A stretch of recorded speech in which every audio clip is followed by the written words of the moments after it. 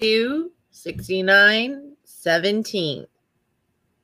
You know there are other numbers than that, but it's okay. I know there are, but the entire point is to get to those numbers. Fair.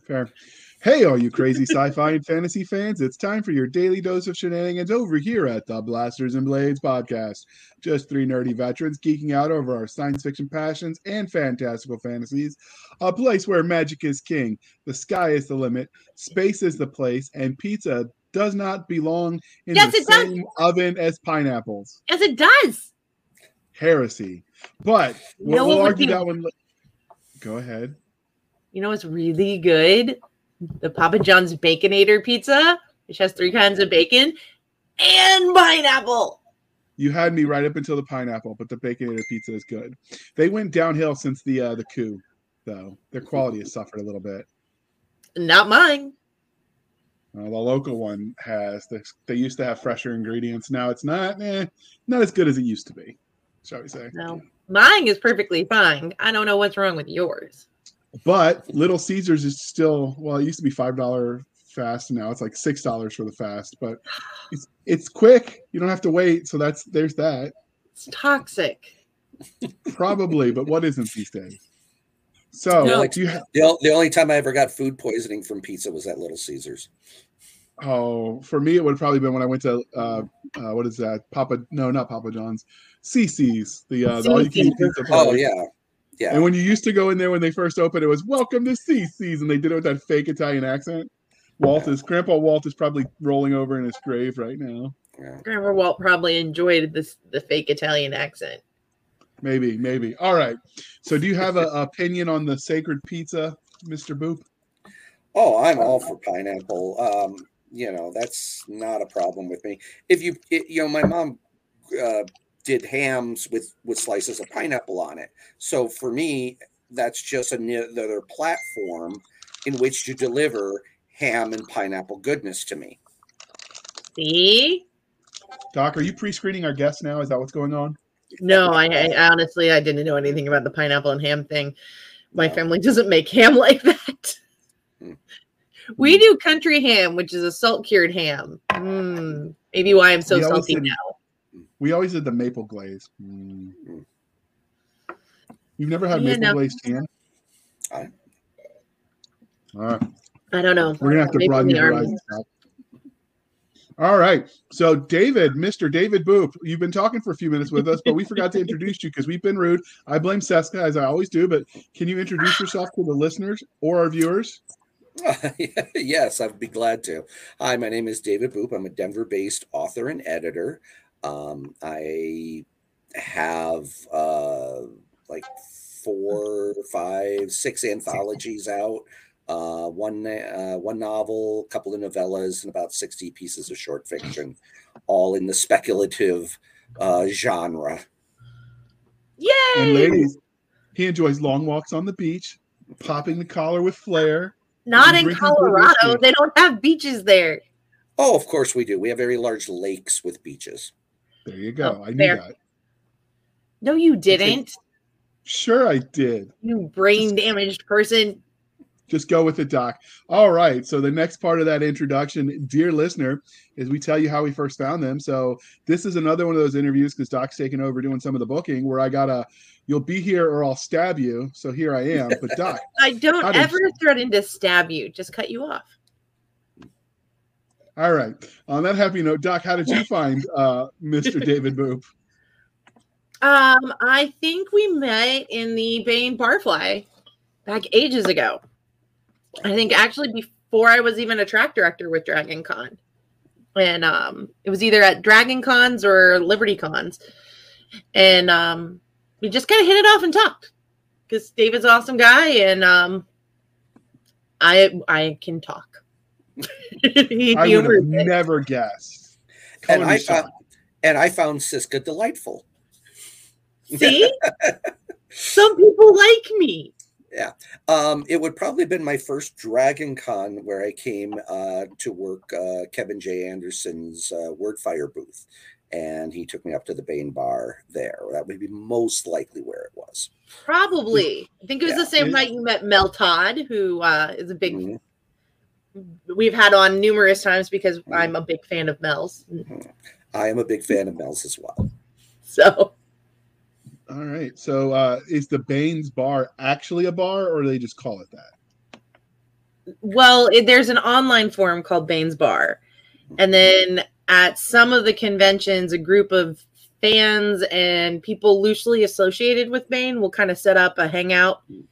And there is booze involved. That's normally where I've been tending bar. Mm-hmm. Yeah, it was. Yeah, Baines Barflies it was for a while, and then became Speaker's Speakeasy, and now it's kind of retired. So I've actually met Speaker. Interesting fella. Oh, great fella. Yeah. He was giving one of the few cons I went to before my doctor said enough. You can't take that much of your meds at once. And he was doing a science talk, and someone asked him some question was part of that, deep conspiracy where everybody is convinced that science is out doing evil things to experiment on people. And he just looked at her and smiled and goes, "That's not how it works. That's not how any of this works." Sounds like him. And then he proceeded to explain to her in mostly nice words that I wouldn't have been as nice to her as given how rude she was. Something to the effect of lawyers are real. Lawyers don't bow down before scientists, so they have to behave because they want to keep their cars. So anyway, he was, like I said, he was nicer than I would have been. It was an interesting first meeting. See, I'm like the horrible person who I just started telling people when they knocked on my door in the barracks, "Yep, you're dying of cancer," and then closing the door on them. They just want to know where that rash was coming from, Doc, and you just had no heart. Not when they cough on my face. Maybe that was just their way of bonding with you. Yeah. She's not irrational. All right, Doc. We got to ask him the religion questions. He already failed the pineapple on pizza test, but he did not fail it. Okay, so Minority Report. So this is where you get to pick one of the three as your favorite. Minority Report, Blade Runner, or Dune. Wow. Okay. So, different stages, different life. We're different people. Sometimes we start off in one religion and we end up somewhere else. When I was young, I definitely was a Dune. In my rebellious years, I was definitely a Blade Runner. And now I'm very cynical, and I would have to say I'm a very Minority Report now. You say cynical, I just say realistic. Very fluid of you. And now when we used to ask this question, this is why we jokingly call it the religion question. It was Star Wars, Star Trek, or Firefly. And that's very obvious when you say the religion question because they've got cult followings. But that get a little boring. So Doc and I decided to mix it up a little bit. And now we ask that question and people's like, I have no idea what you're talking about. Well, the other thing is if you have people on the same time, the show multiple times, it gets a little like we already know your answer. And then it's really fun to watch when we've changed it on them. Yeah. So, I could say I'm a polytheist when it comes to these things, but I'm polytheist, so I'm going to be asking you about the fantasy ones now. She belongs to the Church of the I'm going to stab you, and the heretical church of Pern was sci-fi. I don't know what that's. Pern is sci-fi. There is no was. Dragons equal fantasy. Enough said. You can't say shit because you don't understand science. Yeah, I'm gonna call shenanigans on that one. Ha! She bribed you, didn't she? No, dude. It's that stellar science cup she's drinking. I got a long pedigree. I can go. I can. Yeah, no. Let's go. Let's go. Bring it. Okay. So, Black Cauldron, The Chronicles of Narnia, or Who Framed Roger Rabbit? Okay. So I love Black Cauldron's animation, but I recently watched it again and I'm like, there's no story here. I was looking for a story. There was no story. So I'm going to throw that one out. Younger, I'm all about the Chronicles of Narnia, and I still have a dear place for it in my heart. But where I am now, hide me, Eddie, please. I am all about the Roger Rabbit. I'm all about the Roger Rabbit. I went to Disneyland and I had to do the Roger Rabbit ride because you gotta. when I didn't know they MTV, had one.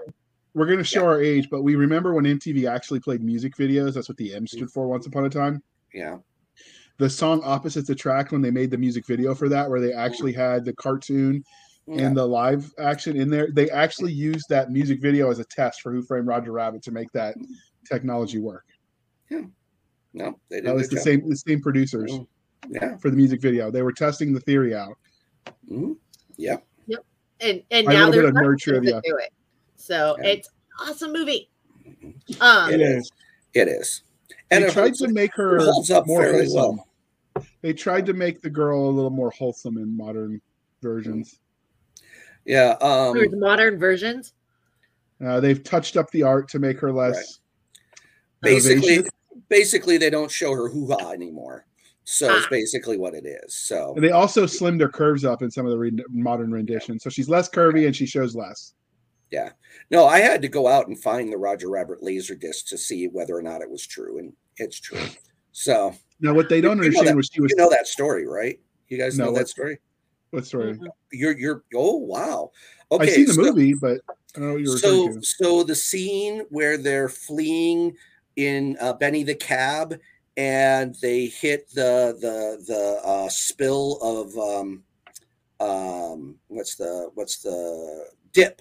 And his tires melt and they crash and they go flying out of Benny. When Jessica goes flying, she spins around. You can see right up her dress, and they drew it all in and everything. Oh wow! Oh yeah. Additionally, there's a scene with baby. Was it Baby Huey? The baby, where he's walking through a hallway and he bumps into his secretary, and he basically. I don't know how PG-13 or whatever, but he basically takes his middle finger, sticks it up under her dress, pulls it out, brings it past his nose, and keeps walking. And you can see that if you go step by step on the Laserdisc. They've cleaned up some of the shenanigans, but it was supposed to be over the top. That was part of what it was. It was. Oh yeah. It was satire. It was. Yeah, but now I'm wondering why my parents let me watch it in Saudi Arabia. They probably didn't know. It's too fast. You can't see it with the normal eye. You have to go frame by frame. Nobody knew it was there until the Laserdisc came out and people started going frame by frame.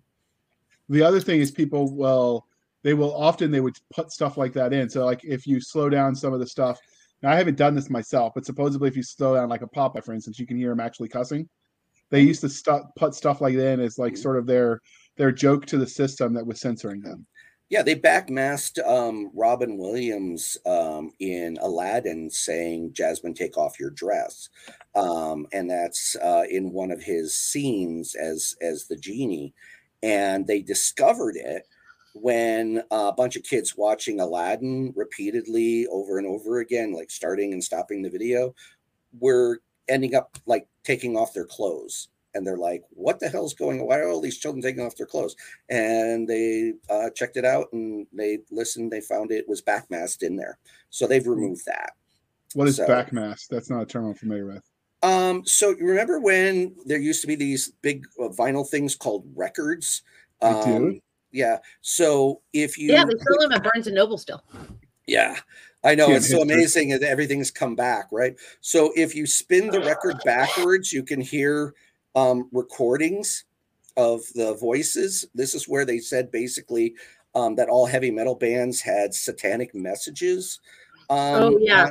Yeah. I remember those. If you play the record backwards, that's called backmasking. I used to be a DJ, so we were always looking for backmasked messages. My favorite was the B-52s. Had a backmasked message that basically said, "My dog's name is," I think it was like Rover. "He has fleas." So that was backmasked into the record. Yeah. Okay. Interesting. Yeah. Sorry, I'm a font of useless knowledge. And I always thought that was like... I wondered when people used to tell me those things were in there, and I'm like, how do they get them in there? Yeah. I always just assumed it was like a urban legend. No. Backmasking was real. The satanic messages were fake, like the Paul is dead one. That's that one's fake. but other ones, because this became an urban legend, people started doing it for real to mess with people. So, yeah. Interesting. Okay. Yeah. But we're here to talk about books, right? JR, I'll triple your pay if you figure out how to do that with the podcast audio. You can't with modern digital. I'll triple your pay. I mean, it's totally possible. Just take your audio, drop it into Adobe Audition, then take another piece of audio and just lay it over it and just backwards. It's easy. There you go. How'd you get people to be able to hear it? They hear it subliminally. You and I will talk offline. We'll put in there buy more books and review them. Or not, that'll be our back matter. It'll be like review your book. I should have buy my books like John Lovitz in The Critic. Buy my book. Buy my book. That's not annoying at all. All right, now get us back on track. You're supposed to be the grown up in the room. Wait, what? You're the old fart. So which was your first love, sci-fi or fantasy? That's a good or horror, because I know you do horror too. I do horror. No, horror came about later. You know, that's called reading the news these days. Yeah. So obviously Star Wars had a big impact. I mean, I'm at that perfect age where Star Wars, when it hit hard. And I became obsessed. I mean, we're talking bed sheets, drapes, the whole works, right? Yeah, I know. There's pictures. I'm never going to put them online. But it was pretty sad. People stopped talking to me because, every conversation started and ended with Star Wars, right? And so Star Wars was it was the first thing that I was interested in enough that I wanted to know more beyond just what I was seeing on the screen. So I read all the books about the making of, I read magazines about it, I read interviews, and then I started watching other movies that people who were connected with Star Wars was involved with. So Star Wars is a huge part of my life. Fictionally, I was given Chronicles of Narnia as a box set right about that time, or maybe a little before. And so, there was certainly fantasy as well. I'll also throw in there that mystery was a huge part of my life, reading Agatha Christie and Holmes and stuff like that. So in that regard, this is why I ended up in cross genre later on, is the idea that I like some science fiction and some fantasy mix, some mystery and sci-fi, mystery and fantasy, and so forth. Well, that's the thing that's so awesome about speculative fiction is as long as you're not wanting to micromanage it like Amazon and JR, you can be very genre fluid and still stay in the same genre, really. Yeah, absolutely. There's something for everybody. You can be wrong. We'll allow it. Now, normally we would ask you what your first memory of the sci-fi or fantasy, but you just answered that. So aside from the books and the Star Wars movie, do you remember it, like any of the games that were out? Like, I don't know if the tabletops were your era. I grew up in Wisconsin. So yeah, I'm at the home of where Dungeons and Dragons was created. So yeah, we played D&D. I played video games from the moment they came out. I remember the wood panel Atari 2600, and basically all of it. I had action figures. I had everything, right? Literally, you can name it. If it was able to be gotten in Wisconsin, which means I didn't get everything, but if I could get it in Wisconsin, I got it. See, that's why you're so friendly. Everybody I've met from Wisconsin's very friendly, even the socially awkward ones. Well, we drink a lot. It's kind of like, right. It's like, okay, you're off of formula. Here's Miller. So yeah. Fair enough. Maybe I should move there. Doc wouldn't be so much of a lush if we were surrounded by people like that. So, what is it about speculative? Well, I'm just trying to say that around people that were actually bigger alcoholics than you, maybe it wouldn't be so bad. People are like, oh, you're the Honey, I live in the bar, South. the bar gets higher. Yeah. The bar gets higher for there, though. But I'm not an alcoholic. I don't go to meetings. Fair. As Lewis Black says, you're not an alcoholic, you're a professional. So I am exploring and enjoying my world. She's even got science molecules on her cup. I know. JR gave it to me one time as he was trying to be nice to me because he was afraid I'd hurt him. Sure, that's what we'll go for. So what is it about speculative fiction that you love as a genre? So I was a real good liar when I was a little kid. And I figured that anybody who could lie better than me, I could worship. No, really, honestly, I have always been a dreamer. And I hope I'm not the only one. But I really, honestly, I have spent more time dreaming up stories and worlds. You know, those Star Wars action figures, right? Well, like, they didn't just make Star Wars figures. They made Star Trek figures. They made Black Hole, they made Tron, they made Indiana Jones, they all these different figures. I would take all these figures and a little area set up in the basement or in the garage, and I would build stories about all of these characters finding ways to meet each other and have these big giant battles. And people would actually come over, like my friends would come over and they go, so tell me about the battle. And I would act out this entire battle sequence with the story and everything like that. And so, you know, it's like I've always been somebody who has believed in the imagination. And so what appeals to me is when people have an imagination that connects with my own, that speaks a language that I speak. And that's what I love about it. And it doesn't matter what it is, you know. I have dreamed up mysteries. I have dreamed up science fiction. I've dreamed up fantasy. I've dreamed up horror. You know, I weird westerns, right? Like I never thought I'd end up in weird westerns, and here I am now, and that's one of my brands. So, yeah, I love good imagination. You know, my parents used to, you know, my parents were ministers, by the way, and so there was a lot of times where they were having Bible studies and stuff like that, and they needed somebody to babysit me. And the TV was a really convenient babysitter.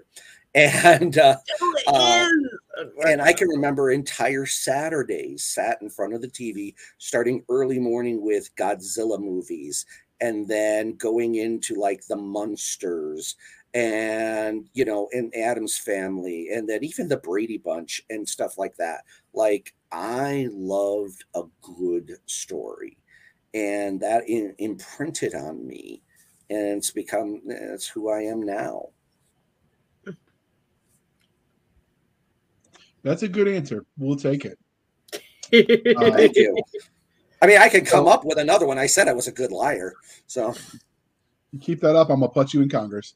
So how did your love of speculative fiction as a genre transition into you writing stories in it?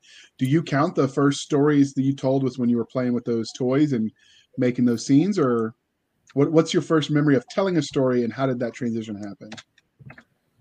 Wow. Okay. So yeah, those Star Wars figures were some of my very first. Of course, Dungeons and Dragons and things like that. I told a lot of stories through that.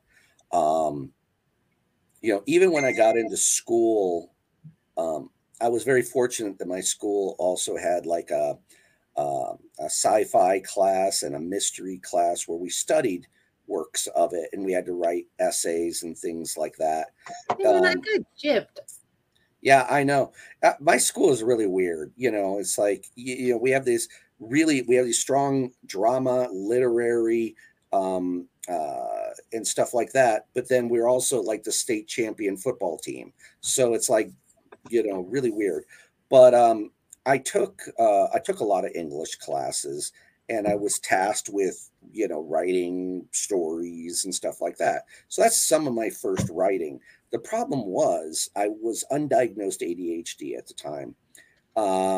And the revision process was really tough on me. So I could write something, but I couldn't rewrite it. It almost caused me physical pain to rewrite. And if you remember back then, we didn't have computers, right? We were just starting to get them, and they did not have word processors. Stone tablets have no erase feature. That's all I'm going to say. Correct. And you can only afford so much liquid paper.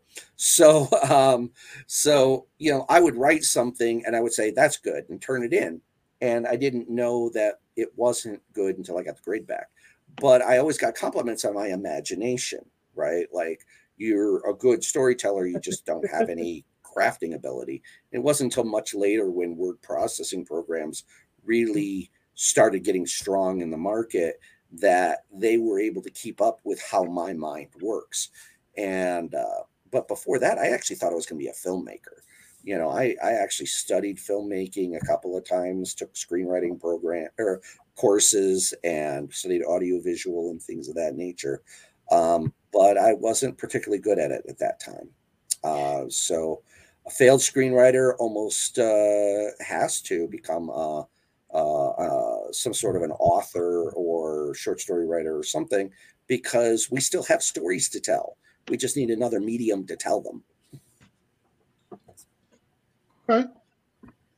Fair. So many authors will let their own real life experiences influence the stories they tell. So were there any specific formidable moments that shape you as a storyteller? Was it, you know, building igloos out in the frozen northwest? Was it, you know, hey, it's Wisconsin. You know, JR, where do you think Wisconsin is? Up north where it's cold. They have snow in the winter. But not in the West. Yeah, but it's northwest of us. Yeah, no, he's right. I built an igloo. He's not wrong. He's not wrong. I think JR was starting to be a lieutenant or something. Yeah, no. I aced my land nav course all 4 times I went through PLDC. So Wisconsin, one winter we got so much snow we couldn't leave through the bottom floor of the house. We had to go out the top story. I've seen pictures where they open the back door and they dig out ice shelves so they can keep their beer cold. Right. Yeah. One time the wind chill was so bad that the news actually came on and said, do not go outside. There's not enough oxygen to survive, that you will die. And sure enough, there was always like 5 or 6 deaths the next day from people who couldn't get their key into their lock fast enough. So yeah, no, he's not. I'm not leaving the South, damn it. We can go build igloos and start our own little commune. We'll bring you it out. You can go build igloos. You got like an extra layer of padding. Mine's not that thick. Igloos melt in the summer. Okay, so anyway, yeah. So as far as formulaic stuff, no, actually, you know, we talk about that, you know, write what you know sort of thing, right? I grew up in a very conservative family in a very rural part of a state that is kind of like Brigadoon, right? Like you know, changes come to Wisconsin about every 100 years when they let somebody in, right? And so, and don't get me wrong, there's a lot I love about Wisconsin. I'm not down on Wisconsin. I'm down on my place in Wisconsin, right? Like I didn't fit there, right? And so I didn't have a lot of to write about. But really, when it comes down to when you're writing, it's not what you know, it's what you can research, right? And so you read a lot. You read a lot about other people's experiences. You read a lot about, you know, I mean, we don't travel to other worlds. So when you write about other worlds, you have to do research, right? And, you know, and stuff like that. So my writing is based mostly on things I've researched. Now, do I incorporate stuff? Yeah. For example, when I got married, I went on our honeymoon. We went to the Bahamas, and we were taken aback when you get off the ship in the Bahamas, Nassau, Bahama. You're immediately swarmed by all sorts of locals offering to either give you a tour of the island or braid your hair, right? And it was like, "Oh, pretty lady, braid your hair. You know, you look like Island Girl." You know, and it's like their fake accents are so delightful because they don't talk like that to each other. We listened.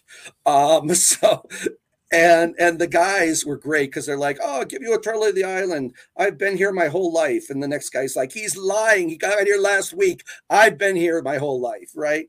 And I thought, I wonder if, like, when we have space stations,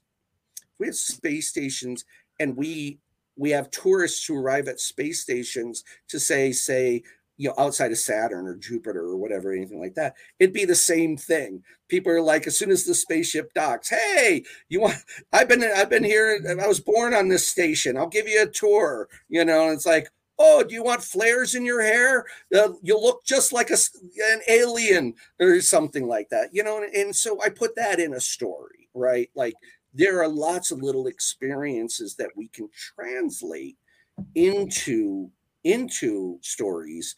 But as far as like what I grew up with, I haven't written that story yet. I've tried a couple of times, but I'm no Joe Lansdale. I can't do Americana the way he does. So yeah. Then don't make an Americana. Well, the story begs for it. It's just I'm not a good enough writer yet. I'll write it someday.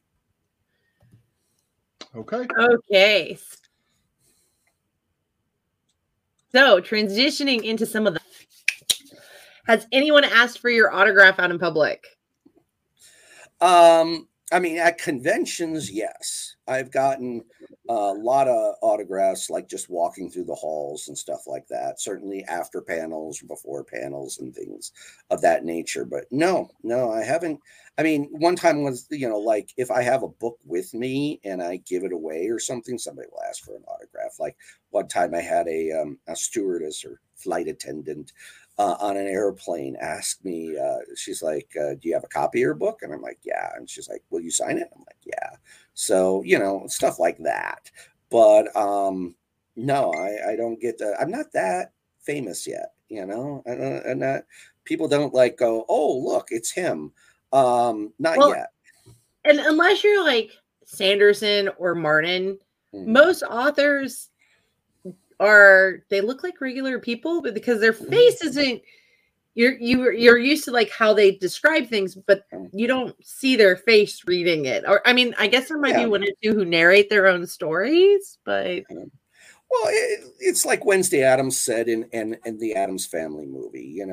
I'm dressed as a serial killer. They look like everybody else. It's the same with authors. We're all just like serial killers. Yeah, I told everybody for Halloween I was going as a mundane. There you go. They went, what's that? My son goes, it's normal. Or a muggle or something like that. Yeah. Exactly. Yeah, but mundane's a politer way of calling somebody a muggle. Yeah.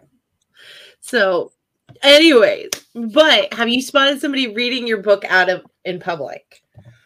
No, I have not. However, funny story, when my novel, She Murdered Me with Science, came out back in 2008, I was on the light rail. It was in Worldcon was in Denver that year, Denvention 3. And I was on the light rail heading down to the convention center, and I saw a guy reading a science fiction book. And of course, I'm really like all full of, bravado because I have a science fiction book that just came out. And I'm like, hey, by the way, I see you're writing science fiction. I just had a book come out today. And he goes, really? What's the name of it? And I said, She Murdered Me with Science. He goes, I just ordered that this morning. And I'm like, I'm sorry, what? He goes, yeah, it came up as a recommendation for some other book that I was buying. And I decided to buy it. And I'm like, holy crap. That's awesome. So I did meet later and sign his book, copy of the book. So there you go. That is wonderful. 2 for 1. We'll take it. So this is the part of the interview, David, where we ask about everything you have written. So can you give us the Reader's Digest version of your body of work? Everything I've read or everything I've written? Written. He knows better than to ask the reading question. Okay, he once tried that one. It sounded like read, and I'm like, okay, no, we can go there. We got time. So what have I written? Okay. So my novel is called She Murdered Me with Science. It's a sci-fi noir set in the 50s. And that is from Wordfire Press. That came out originally in 2008. And then Wordfire released it in 2016, I believe it was. All right. And then I have a novella that I self-published that ties into it. It's separate, so it doesn't have to You can read one, don't have to read the other. And then I have edited 3 Weird Western anthologies for Baen, straight out of Tombstone, straight out of Deadwood, and straight out of Dodge City. I have edited 2 pulp anthologies, pulp hero anthologies for Moonstone Books. Gentlemen Prefer Domino Lady. Well, I co-edited both of these. Gentlemen Prefer Domino Lady and Domino Patrick, Daughter of the Domino Lady. And the Domino Patrick is coming out like real soon. And then I ghost edited another anthology. I have 3 space western anthologies coming out from Baen. The first one has been delayed thanks to shipping crises. And that is Gunfight on Europa Station, which was supposed to come out November 4th. It's now coming out December 20th. It is chock full of space western goodness. With a lot of great names involved with that one. I also just announced, and then the follow-up to it is High Noon. God, I'm blanking now. High Noon on Alpha Centauri B. That will be coming out next year. And then the final one is Last Train from Kepler 321c, which will be out the next year after that. What else? Oh, I just announced that I am editing a tribute anthology. I'm writing and editing a tribute anthology to Jack L. Chalker's Well World series called Permutations, where I'll be writing like a bookends sort of thing, and a bunch of authors are coming in to write original stories set on Well World. So if you're a fan of that old series, hopefully we're going to bring some new life and some new fans to it, because one of my nearest and dearest. And then I'm umming a lot. I'm sorry. I used to be a broadcaster. I should be better than this. At least I'm not popping my peas. So I got that going for me. But then I said, don't pop your peas for 5 minutes before we started. So, but now I got to work on adding the don't either.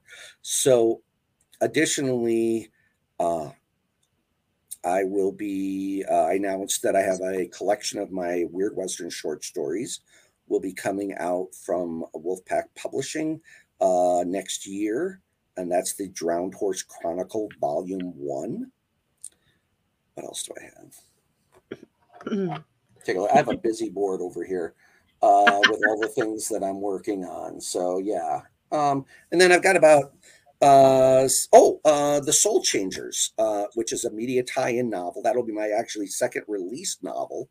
Will be The Soul Changers, which is a paranormal horror set in the role-playing world of Rippers, which is out from Pinnacle Entertainment Group. That'll be an illustrated novel, and that will be coming out next year as well. So that'll be my first official second novel, unless something else comes out first. But I think it will beat anything else. So, and then lots and lots of short stories, some media tie-in stuff. Green Hornet, Predator, Black Bat, Veronica Mars. And then I have a regular column on a website called Gumshoe Review, which is a mystery website. And I have a 1,000-word mystery series called the Trace Walker Temporary Mysteries. And those come out about every quarter or so. Flash fiction mysteries about a fallen detective who's can only get work for a temp agency he discovers really early on is using him to solve unsolvable crimes. Okay. So that all sounds fascinating, but we're going to talk to Doc. Calm down. I just like it when you're like, oh. And that's a highlight reel. I could go deeper, but I'm not going to. But we're going to talk today about Gunfight on Europa Station. So, yeah, you going to be okay, Doc? You need a moment? I'm fine. You continue to be the adult here. So, where did you get the premise for this collection of short stories? Was it psychedelics, Ouija board, overindulging in that wacky tobacco over there in Colorado? gunfights or gunfighters are weird, so I kind of like it. But I mean, like, where did the idea come from? I wanted to make money this time. Buy the wacky tobacco. I got it. I'm tracking. No. What? So Straight Outta Tombstone did really, really well. It hit the bestseller list, right? The national bestseller list. At the bottom, it was like 38, right? Like, but that according to Baen, that counts, right? That's still there. That's still there, right? So, unfortunately, the second two did not repeat the success of the first one. They both did very well, and they were both the second one, Straight Outta Deadwood, had award nominations and all sorts of stuff. So, in that regard, I am perfectly happy with both anthologies. Nothing wrong with great authors, great stories, and whatever. Did not bring the financial success I was hoping for. So I said, well, how do I tap more into the audience that I'm writing for? And I'm like, well, I can't necessarily, I'm like not a military guy. I don't do military SF, but I love me some Firefly. I love me some classic Star Trek. I love me some Outland with Sean Connery. I love me some Oblivion with George Takei. I mean, like, I love space westerns. I've always loved space westerns. And I thought, let's do an anthology of space westerns. And hopefully that will provide the kind of things that my audience likes, right? Like, so I got big people who write, space military, space opera, things of that nature. And I said, give me your worlds and give me like a planet where kind of maybe some of this Western tropes still hold true in things. And they responded. Oh my God, these stories, you're going to fricking love them. I mean, we got everything. We got, alien sheriffs, we got robots, we've got, space, a little bit of space pirates, sort of like, space gangs and things like that. We got a little bit of everything in there for you. So. See, this sounds like it's going to really jive with childhood memories of one of my favorite cartoon shows was Galaxy Rangers, and it was all space western. What was the it was like Brett Starr or something like that. Wasn't there a Brett Starr in the Galaxy Rangers or something? Yeah. I think so. There was Doc. Yeah. And they had cybernet robotic horses. Mm-hmm. Oh yeah. We got some of that. And the second anthology, High Noon, has got amazing. I'm finishing up editing. I have to turn it in at the end of the month.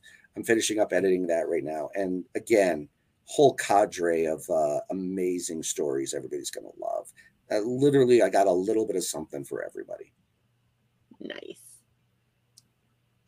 Okay. So before we dig in, we are going to take a moment to look at this glorious cover. So what can you tell us about this cover art? Where did the image come from? What's the story behind its creation? Okay. So this is not the first cover that we had. And it's one of the few times that Tony said, I actually listened to my authors. No, I'm kidding. She always listens to her authors.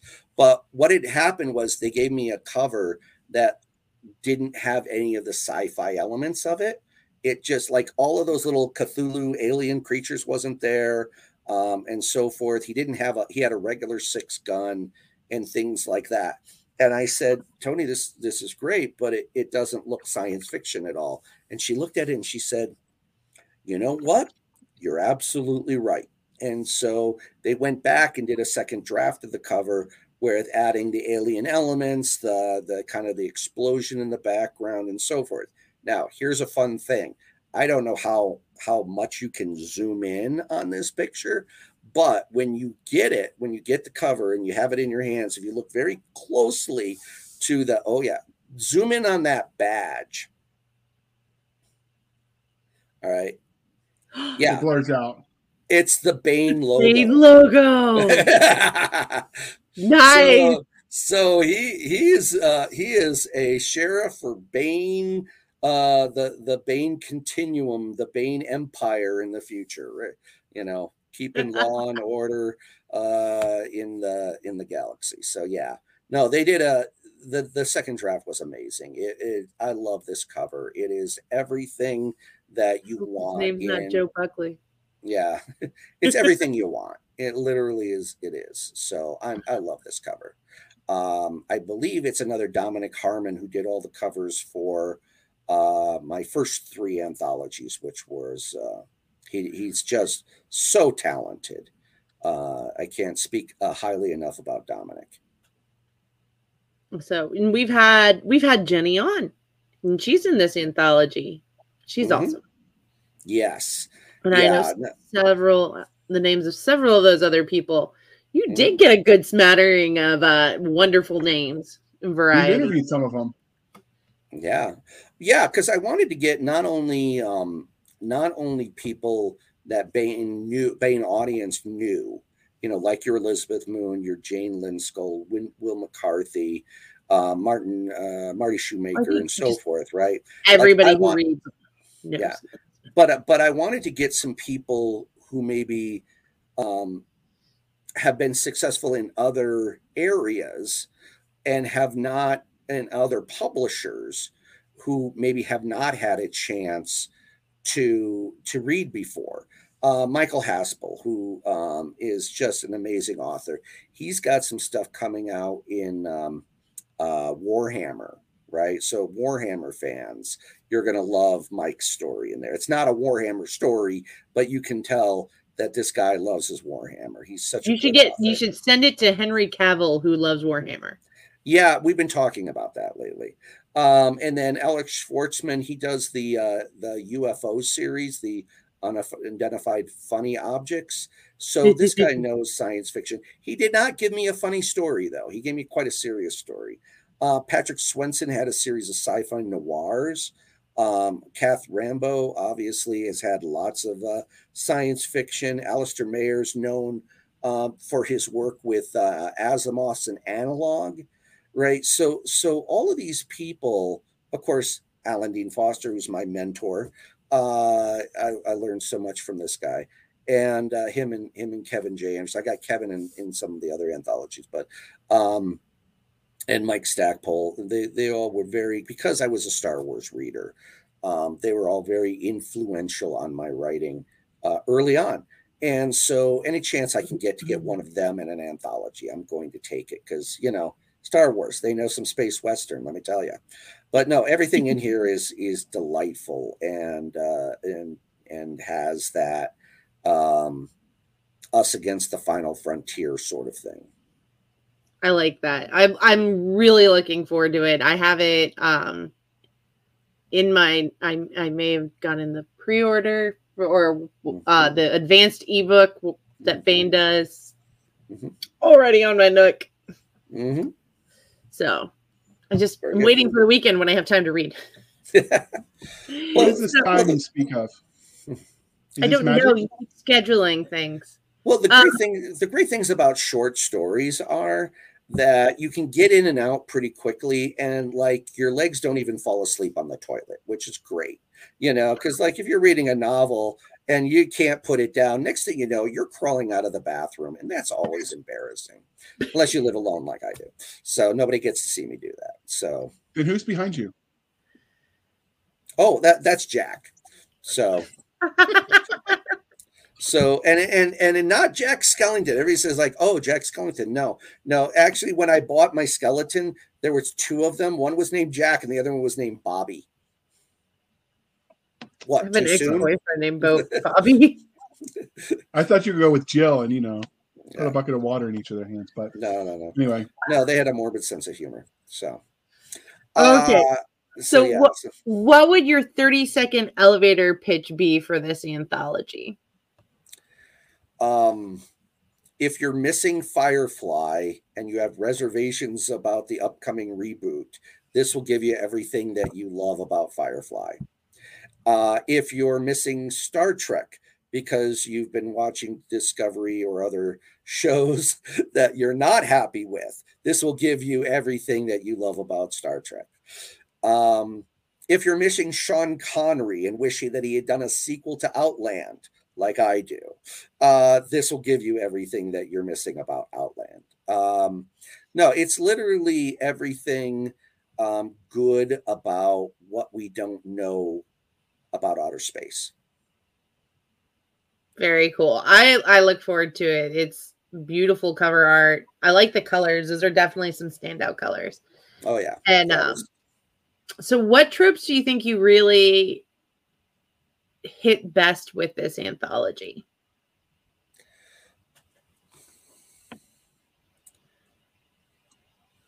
So the settlers is a big one. The idea of going into unexplored regions and trying to make a life for yourself, and the things that work against you. You know, when we look at Yeah. a lot of the old westerns, it's a lot of the point of views of the small towns trying to eke a living in a very unhospitable place, and the things that people have to do, good and bad, to make that work, right? And you know, the rule of thumb when I sent out the invite to both of these is, you know, don't set it on Earth, right? Like, I don't want a sci-fi Western on Earth. You know, give me unexplored regions of space. Give me things that we have never seen before, right? Give me alien landscapes and show how people have to survive in those conditions, right? And then, you know, obviously the great trope of good versus evil, right? And, you know, there's evil and then there's greater evils, right? Because there's some characters that are not, shall we say, as honorable as others in this anthology. But ultimately that honor is a slippery slope, right? Like, you know, what do you have to do against a greater evil, right? Stuff like that. Okay. All right. So that's a lot to think about, but I like things that make you think. That's a good thing. And I think short fiction is ideally suited for that because you can explore ideas in minutia and without belaboring it because you've got a limited word count to do it. Yeah. So let's talk about your story in this collection. What is your story in this collection called? It is called Showdown on Europa Station, and it's kind of the theme story for the anthology, and it's about a space colony, actually a space mining colony on Europa, that's owned by the Coca-Cola Corporation, because believe it or not, Coca-Cola still needs water. And so there's a water mining facility, and they request an ME, a medical examiner. And I'm like, when I came up with the idea, I'm like, what is the thing that I do not ever see a story really about? And I'm like, the Undertaker, right? We always show the Old West Undertaker as usually kind of this creepy sort of person. My favorite has to be Back to the Future 3, where he's always measuring people for their coffins and stuff like that, right? Like that's just like, that's gold. And I thought, well, you know, almost every settlement had to have somebody to bury, you know, the dead, because there was often a lot of dead. And I was like, so how do I get an undertaker on a space colony? Like, how does that look? And then so I started crafting a story about why would they require an undertaker, or in this case, like a medical examiner, coroner sort of guy, when they're, you know, they actually have like doctors and stuff like that already there. And so I started playing around with the idea of how do you dispose of bodies on another world, if especially if you can't cremate them, because of course, you know, oxygen rich environments probably pretty hard to like have open flame or anything like that, so you can't cremate a body. And I came up with the idea of burying the bodies you know, down, you know, basically like sinking them, like burial at sea. And that's where the story kind of begins. Dark. but I'll take it. So what can you tell us? What can you tell us about our main character?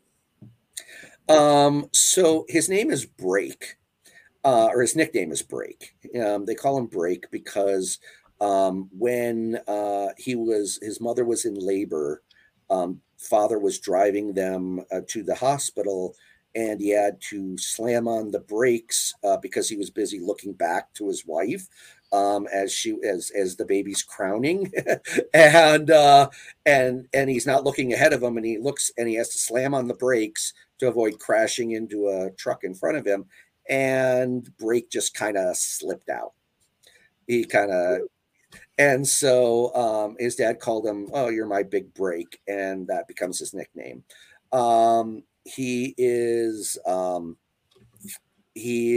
clever, and he's at least remotely honorable, and he realizes that he's pretty quickly on that he's been sent there for a purpose. He doesn't know until the shit hits the fan, basically. Okay. So normally we ask about the secondary characters. With the shorter length, do you have a secondary character in this story? And if so, can you tell us about them? I do have some other characters in there. He's got basically a shadow, a person from the Coca-Cola security force that follows him around. It becomes kind of a love interest. So, yeah, I mean, there's other characters, but it's such a short story. I don't want to dive into too much because I want you to be able to discover it when the time comes. All right. Well, because you said it that way, what can you tell us about the bad guy without spoilers? Is there anything, given how short it is, that you can tell us? No, I can't tell you anything. Okay. Totally works. But I have a question. Is this part of a grander universe you plan to write in more? Not as of yet. I have enough stuff on my busy board right now that this is not something I'm going to be returning to anytime soon. And it's pretty much a self-contained story. I mean, I could come back to it again later, like he gets transferred to another colony or something like that. But it's really pretty self-contained. And yeah, sometimes they are. Sometimes it's one and done, So that's what. Never mind. I was waiting for it. Oh, so close, JR. So close. So I'm going to steal JR's question because he's corny like that and he deserves punishment. If your characters met you in a back alley and they knew you were the one who put them through all of this stuff, how do you think you'd fare? Well, I mean, it really depends on the character. If we take just the story here, it turns out fairly well, right? It's a good thing, Yeah, a lot of people die, but the character gets laid in the end. So, I mean, I don't think he's going to complain too much. Guys never do. Yeah. But as far as other characters I've written, fair to partly cloudy. My mystery detective, my mystery series, that guy hates my guts. I know he hates my guts. Every time I write him, I can just see him looking up from the page going, really, MF? Really? This is what you're going to do to me this time? F you, right? Like, I know he doesn't like me. The character in my Noel R. Glass in my She Murdered Me with Science series. He's like, you don't understand me. I don't think we're communicating because, I'm smarter than you. He is. Noel Glass is much, much smarter than me. And it's really hard for me to write him sometimes because he's so much smarter than me. He has to keep dumbing down his story for me because it's working on such a higher level than I even understand. So it really depends. There's some characters that would be like, oh, wow, thanks for doing that for me. You really helped me get through this really tough time I was having. And others would be like, you asshole. What the hell were you thinking? I know nobody in the Soul Changers would like me for what I did to them. But I do some horrible things to them. So, because it's paranormal horror, it's paranormal fantasy. So I do all sorts of horrible things to them, and none of them would be appreciative of what I was doing for them. They wouldn't see it. Nah, not at all. So, that's parenting's like that sometimes. yeah. Yeah. So, Yes. do you have a favorite character archetype?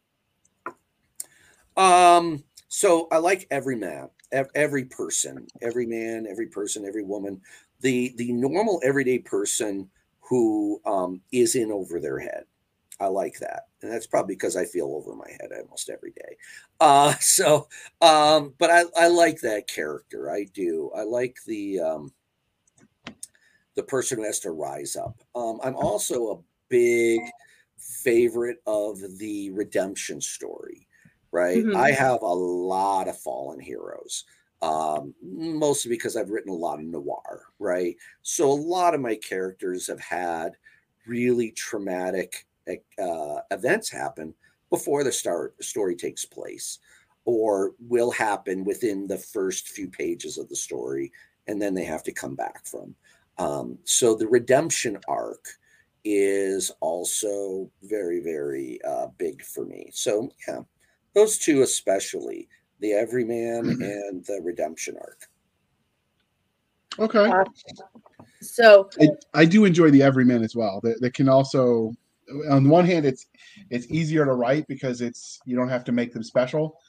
It also makes it easier, I think, for readers to relate to it because it could be them. Whereas, not everybody could be James Bond and, flipping off a mountain and landing on an airplane in motion and doing all that stuff, right? Some of my earliest Dungeons and Dragons campaign was basically taking me and my friends, and you enter into this big storm pipe, storm drain pipe, and you find a fantasy world that's buried beneath the surface in a very Jules Verne or H.G. Wells sort of way. So one of the things I always like to do was have them make themselves up as characters, and then give them skills and so forth. It was one of my favorite stories to do as a GM. Okay. So we all know that every literary universe has its own internally consistent rules of science, technology, and magic. So what sort of tech and/or magic can we expect from these from your story? So Shimmermune Science is especially fun where this is concerned. And that's because it's what they like to call oh God, what's the term they're using now? Revisionist sci-fi or retro sci-fi, where you're looking at the past and adding elements of the future that is going to be coming, but maybe had already been there and people didn't know it existed, right? So a lot of my stuff in that era is either alt history or secret history. So with that, what I tend to do when I write an Noel Glass story is I take a look at a technology and say, how do I make that into something that could have happened in the 1950s or the 1940s or whatever, right? So I'm always looking at that idea. And so, like, I currently working on an Noel Glass story that involves a perpetual motion machine. And I'm like, how do I build a functional perpetual motion machine in the 1950s? And so that's kind of the questions I always ask. And then I have to research what technologies were available and then kind of assemble them, take pieces of this, pieces of that, to assemble the device that's going to be the murder weapon, because it's always going to be something that shouldn't exist but does. So, for example, I'll give you a really cool example, and this is the only time that I get to attach the name futurist to myself, because other authors are really good at being futurists. I wouldn't say that I am, but in this particular case, I am. I invented for She Murdered Me with Science a maser weapon, a microwave weapon, which, as we've seen in the news the last few years, they're using microwave weapons against our embassies. And I'm like, did they read my book? It's like, yeah, horrible, but did they read my book when they came up with a maser weapon? So yeah, there's that. Okay. So I'm gonna keep down to the right question. There you go. So of all the tech that you created, specifically we're speaking about for Gunfight on Europa Station, for that story. Okay. Of all the tech you invented in that universe, what would you like to have for daily use?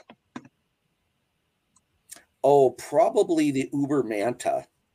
So the Uber Manta is a submersible car. So yeah, basically I play around with the idea that every technology is sponsored by a corporation in the future, sort of like, how every technology was created by the military or porn previous. Oh yeah, the porn creates all of our technology. If they can, DVDs, Blu-rays, all created by the porn industry. But technology is either created by the military. Wait, does that mean that Skynet's going to come out of Pornhub? Oh, absolutely. Oh, no, it's already OnlyFans. That's why Nick will survive it and we won't. Yeah, this is true. But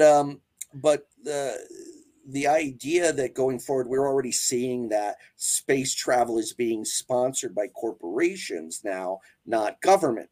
And so I thought, well, basically in the future, then, if Uber wants a particular vehicle for, say, like a space colony to take, to pick up and deliver people from the spaceport to their hotel, they're going to have to invent the cars to do that. Or, in this case, since it's an underwater colony, because you can't be on the surface of Europa, they would invent the submersible that could be used there. So, yeah, I like the idea that corporations will push certain technologies forward because there's a need. And if there's a need, there's money. Okay. So how would you use that for daily use since Doc is falling asleep on the job? Heck, I would go out. I'd move next to the ocean. I'd go drive around and find Atlantis. Something. Ooh. Yeah, I'd go, deep diving and not have to worry about the bends or anything.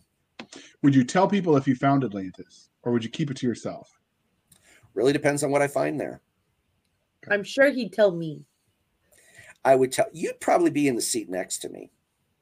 I do have a habit of doing things like that. Yeah. Yeah.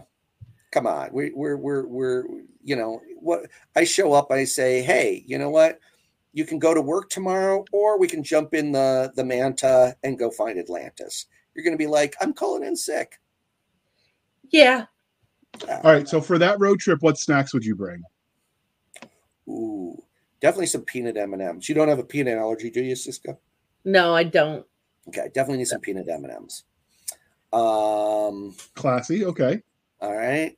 Diet Dr. Pepper, which I actually like better than Dr. Pepper. I don't know. He can drink the Diet Dr. Pepper. I'll bring the bourbon. You're not driving, so it works that way. Yeah. Technically, I'm not driving either. I'm swimming. But can you get an SWI? I don't know. Well, our co-host is a boat cop, so we'll have to ask him when he comes back. Okay, there you go. I guess it depends on whether or not you run into something. Ooh, that could be problematic. You run into a great white shark. I would probably bring clam dip and chips. Ooh, clam dip. Oh, now, what type of chips? I'm curious. Are we going with something kind of like like a Ritz sort of thing, or maybe A something Ruffles really does best, I think, Ruffles? better than a Ritz. Like But I do like pita. kettle chips. Kettle chips are really good. We got some good kettle chips out here. What about like a pita chip? Would you be up for a pita chip? I like pita chips. I've even made homemade pita chips. Those are really good. I prefer those though with my spinach artichoke dip. Okay. Well, you know, what's great is it's underwater, so probably, you know, we don't even need a cooler. We just put it in the trunk. You know, exactly. So we could bring both, really, honestly. Yeah. Sounds like a date. So it's planned, my man. All right. Jay, are you there? Yeah, I was waiting for you to ask the alien question next. Okay, well, I was just waiting. I wanted to see if you wanted to weigh in on our snack choices. No, I got nothing. I wish to invoke my Fifth Amendment rights to answering whether or not I'm an alien. No. We want to know the aliens in the story. Oh, okay. I can't tell you about the aliens in the story. Okay.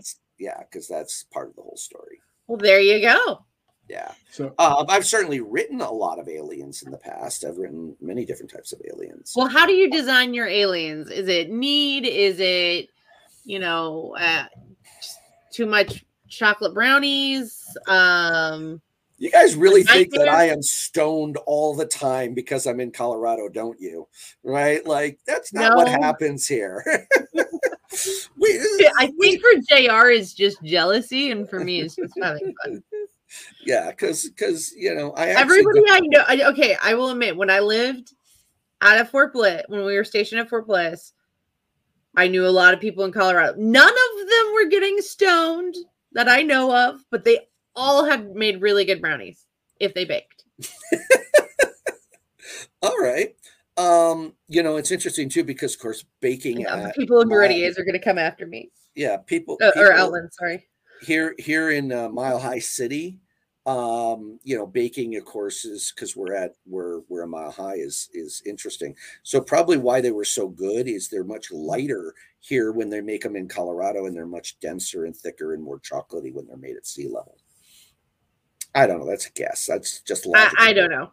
That's logical. I mean, I spent a good bit of time in Outlands eating brownies and knowing amazing cooks. So that could probably be it too. No, surprisingly enough, not everybody here is stoned all the time. Just part of the time. That is good to know. All right. So so how do I design my aliens? Yes. So it's really to fill a need. It really is. The alien is the Deus Ex Machina in a lot of ways. It is, I have a need for a character to overcome something inside of them, some sort of, they need to transform, and to transform, they need challenges, and those challenges need to be specifically designed for the things that are holding them back from that transformation. So when I design aliens, I design them as the stone that they're up against, right? The challenge that must be overcome for them to reach the next level. So that's basically what my aliens are, unless of course it's like a tie-in or something, and then I'm writing aliens that have already been designed. That's always a good way to do it. All right. So I guess you could subvert expectations that way, but the readers would tend to get upset. So clearly this interview is winding down. But before we wrap this up, was there anything about gunfight on Europa Station that we didn't ask that you want to tell us? Where to find it. So where can you find it? So Bane.com. You can get the digital copy or pre-order the physical copy, and of course Amazon. But because it's Bane, it's also available from your local bookstores. Your independent booksellers can special order it in. Again, it was supposed to be out November 4th. It is now streeting December 20th, so just in time for Christmas. But that's the physical copy.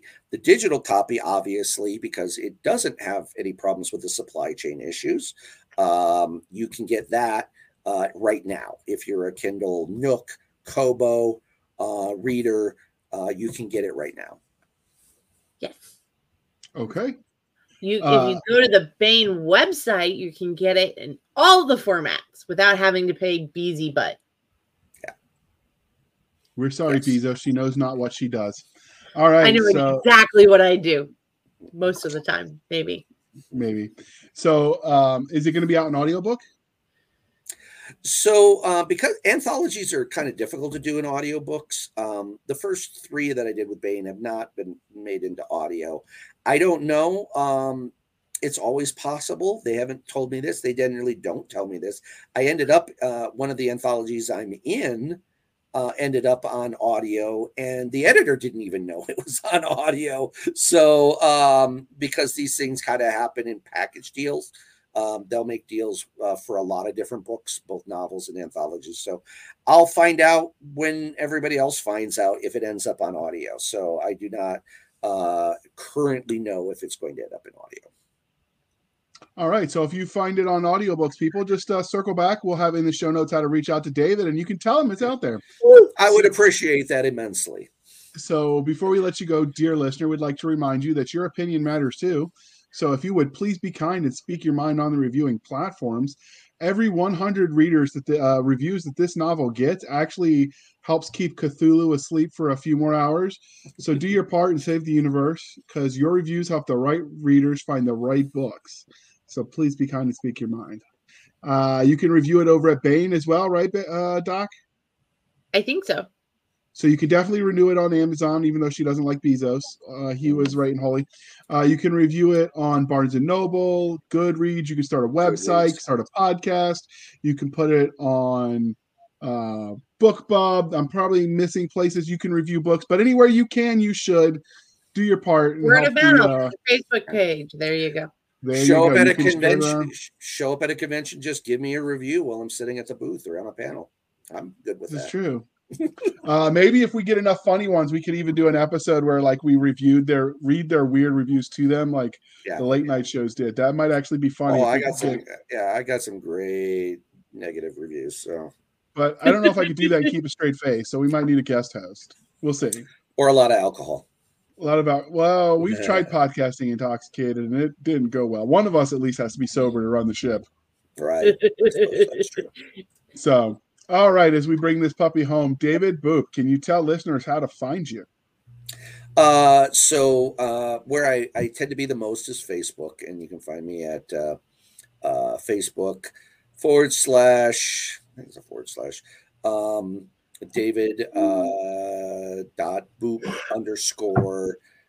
updates, David.boop _ updates, and Twitter at David.boop, and then davidboop.com will get you to me, and Longshot Productions, my company, www.longshot-productions.net is another place you can find me. All of that will be in the show notes. And for just a momentary clarification, his Facebook is facebook.com /dboop.updates. / not // Whatever makes you happy. I mean, they can. I'm dyslexic, so it's all the same to me. Yeah. Well, we don't judge, but all the contact information will be in the show notes. So check them out. Well, the problem is I don't do /fiction, so I always have a problem with it. Fair. And we don't know what's on the other side of that /. I mean, it could be all kinds of weird. Well, anyway.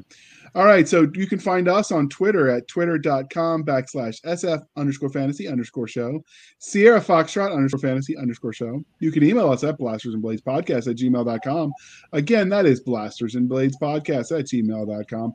All the hate mail can go to weirdone@seska.com. That's her personal website and everything. We don't judge.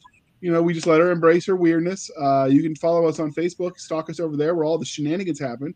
Facebook.com /groups / Blasters and Blades podcast.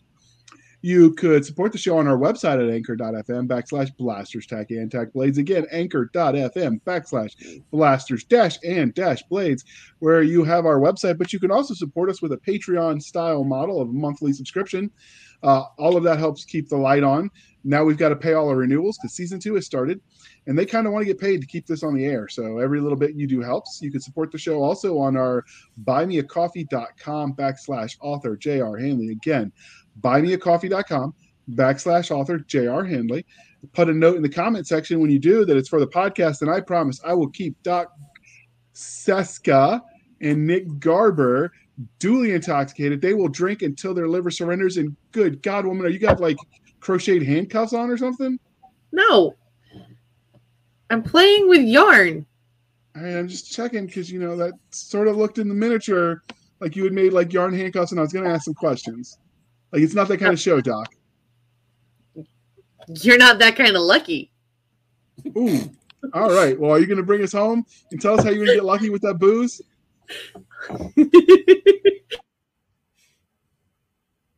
We broke her.